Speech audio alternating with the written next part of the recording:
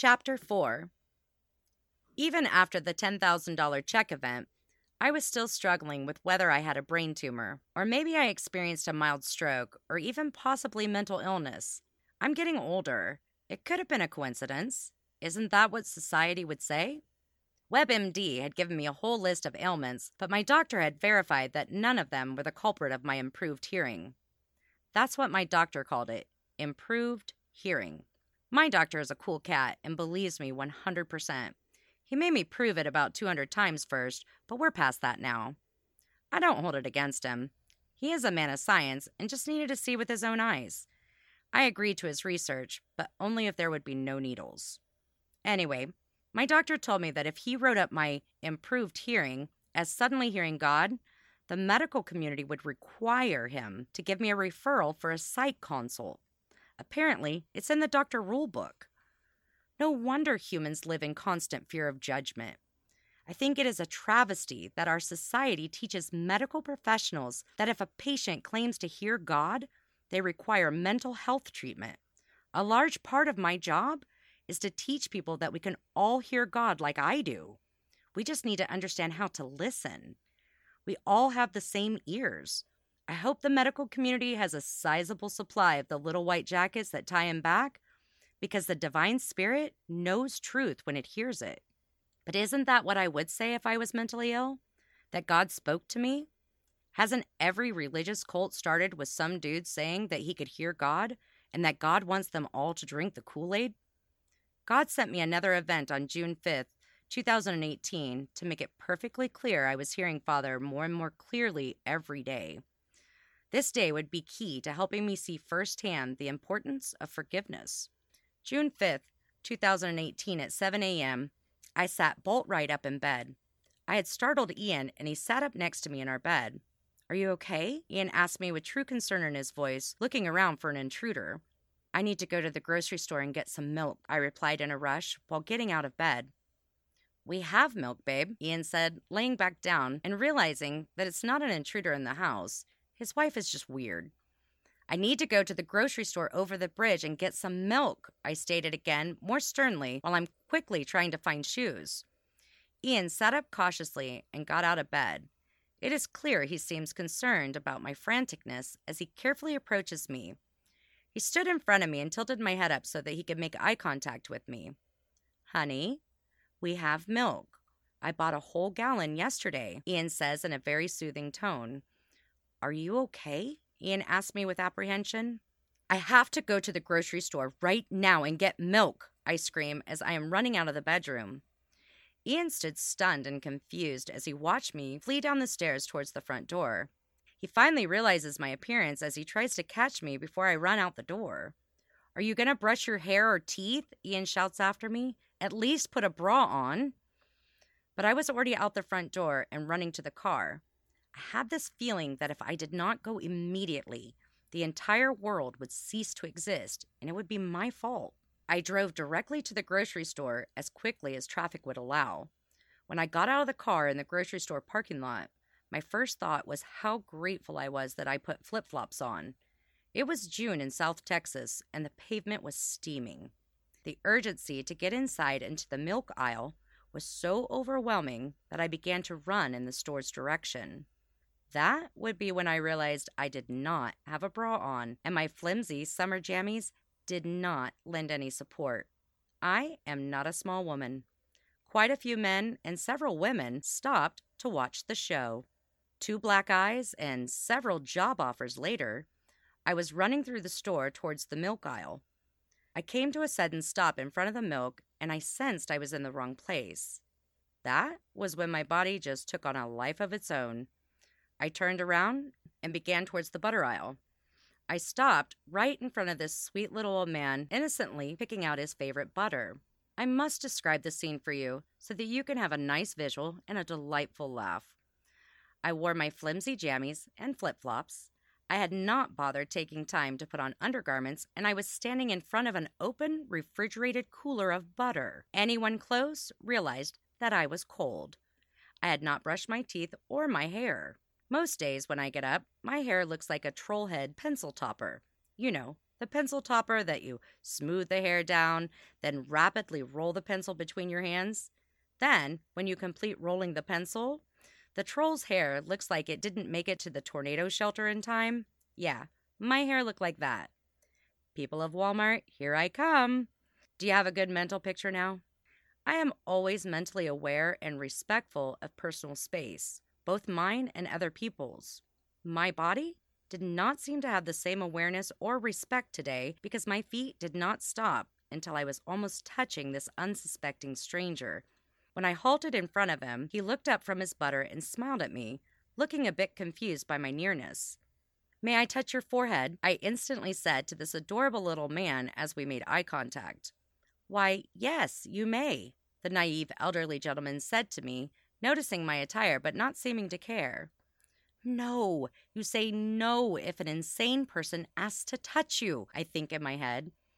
I am instantly concerned about this man's inability to detect crazy, even when it is standing right in front of him wearing jammies in the butter aisle. But I do not seem in control of my voice to recommend he take heed of this advice. I reached out my right hand towards this brave soul standing before me. My thumb instinctually went right between his eyebrows where your third eye is. I was not in control of where I placed my thumb or where this elusive third eye should supposedly be located. I had heard stories about this third eye phenomenon, but I thought it was more of a metaphorical thing. This whole event felt like what I would imagine an out-of-body experience would feel like. The difference being that I was watching the events through my own eyes instead of floating above the room. Your Uncle Jerry sexually assaulted you when you were 4 years old. Is it okay if we heal that? I hear myself say, matter of fact. It is the strangest feeling to have words come out of your mouth that you did not think or form in your head. Okay, but I believe Jerry is still alive, the trusting senior chap says as he nods his permission for me to continue the insanity. I'm guessing he thought I would channel a dead spirit or something along those lines. I am already freaked out enough, dude. Did you need to put that thought in my head? I remember thinking, but instead, in a small voice, I said, okay, almost apologetic. Again, some invisible force seemed to take over my actions and my words. I looked into his amused and curious eyes. With my thumb on his forehead between his eyebrows, I have the most overwhelming feeling of guilt and shame come over me. I knew it had not been my actions that took away this man's innocence, but it hurt my heart as if I had. I felt the guilt and shame like it was my own. It was so overwhelming that I felt like I couldn't breathe. I am so sorry for what I did to you as a child. I was so messed up on drugs and booze back then. I heard myself say in a tone and speech pattern that was not mine. There is no excuse for what I did to you, and I am so sorry. I have picked up the phone to call you 1,000 times over the years to beg for your forgiveness. I continue with a feeling of urgency to get it all out before this man in front of me runs screaming for help. I want you to know that I checked into rehab the day after I hurt you and got clean. I have spent every day since then trying to save every child from the pain and suffering I so selfishly caused you. It was right around this time that my stomach started to feel like I had butterflies fluttering around, but I continued to speak to this loving elderly gentleman as we both began to weep. Can you please forgive me? I asked as the butterflies seemed to stop fluttering and form a ball in my stomach next to my belly button. Yes, Jerry, I forgive you. The beautiful, sweet soul before me utters softly through his tears. As soon as he had said the word yes, I felt a strong sensation that made me jump. It felt like someone had installed a zipper in my belly button and zipped up the center of my chest. The feeling was like the first plunge down on a roller coaster. It wasn't painful, but it was very shocking. When I had startled from the sensation, I inadvertently took a step back, removing my thumb from my beloved new friend's forehead. The moment my thumb disconnected from his forehead, I was in complete control of my actions and voice for the first time that day. The man before me was staring at me with awe and amazement. He had tears silently streaming down his sweet, wrinkled face. I was crying too. It was a very sweet moment between us, but it distracted me when I noticed we had attracted a crowd. Thank you. Thank you. What did you do? It doesn't hurt anymore. What did you do? I have been trying for 60 years to take away the pain. What did you do? The humble man keeps repeating while searching my face for answers. I was just about to say, I don't know, when suddenly I knew what had happened. I knew exactly what it was. I healed a fracture in your divine spirit, I said, just as amazed as the man before me. We both stood there in stunned silence for a moment. How? He finally asked me, pleading for answers. Once again, I opened my mouth to say, I don't know, but I knew how. I knew it with a surety that could not be shook. I looked directly into his eyes and stated proudly, God. This sweet angel in human form smiled at me with the most intense love and gratitude, then hugged me so tight it broke the spell I had been in. I immediately know that the small crowd I had noticed a moment ago had grown into a large crowd. Looking around at the curious faces, I suddenly remember the state of my appearance. It mortified me. I quickly turned away from the man and crowd and ran, sobbing, to my car. I saw the angel in your eyes, the sweet little old man shouted after me. I guess he felt sorry for me because of my appearance and wanted to compliment my blue eyes. After reaching my car, I got in and turned the air conditioner on full blast. I sat there in my car for what seemed like hours, crying and shaking. There was now absolutely no doubt in my mind. I am insane. I went to reach for my phone to call Ian. My hero would come and get me. He could take me to the emergency room and explain to the doctor about my decline into madness. It was then that I realized that I had left the house without my phone or purse. As I take a deep breath, I tell myself to calm down. I could drive myself home. I was so bewildered at what had just transpired in the butter aisle of the grocery store, and I just wanted to get home to Ian. Slowly, I put my car in drive and began the 15-minute trip home, forcing myself not to focus on anything other than the route home. When I pulled into the driveway, I was so physically exhausted that I had to sit in the car for another 20 minutes to get the energy to walk from the car to the front door. Finally, I forced myself to get out of the car. As I am trying to focus on the front door, I know that I'm walking unsteady as if I was drunk. I could not understand why I felt so physically weak. When I finally got to the door, I could see it was magically opening on its own. There stood my hero, my warrior, Ian. Everything would be okay now. We would figure this out together when I wasn't so tired and I could think straight. He would know what to say. Where's the milk? Ian asked, confused at my unsteady gait. Really, Ian? Where's the milk? I thought. I know that I am safe now and collapse just inside the door. As Ian reaches out to catch me, he is looking around with panic in his face. He already had worry about my behavior before I left, and now I was a complete train wreck. I instantly began to cry as Ian is scanning my entire body, looking for any injuries to explain the disaster I have dissolved into. Ian knows it must be bad for me to be so completely out of it.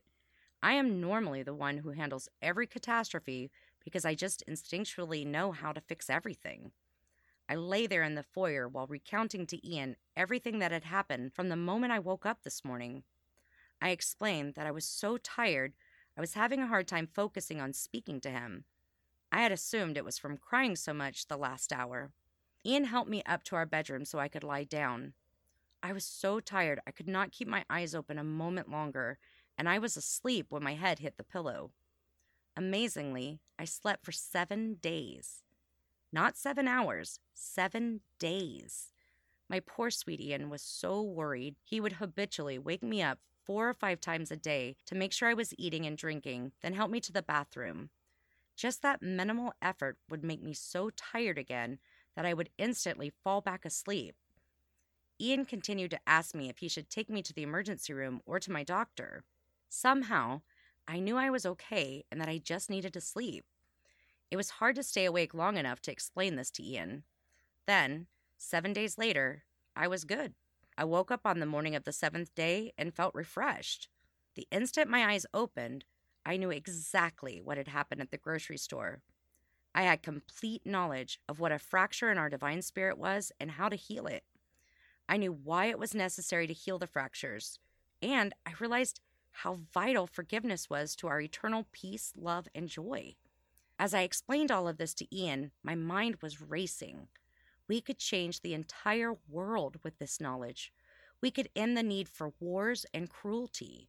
It took almost 3 weeks this time to convince myself that I was crazy and needed another CT scan of my brain to check for a tumor. What was so divine about me that I thought God was talking to me and that I could change the world? How could forgiveness be the key to peace, love, and joy? I am just one person. What could I possibly do? Father was about to show me, with him, we can all do the impossible.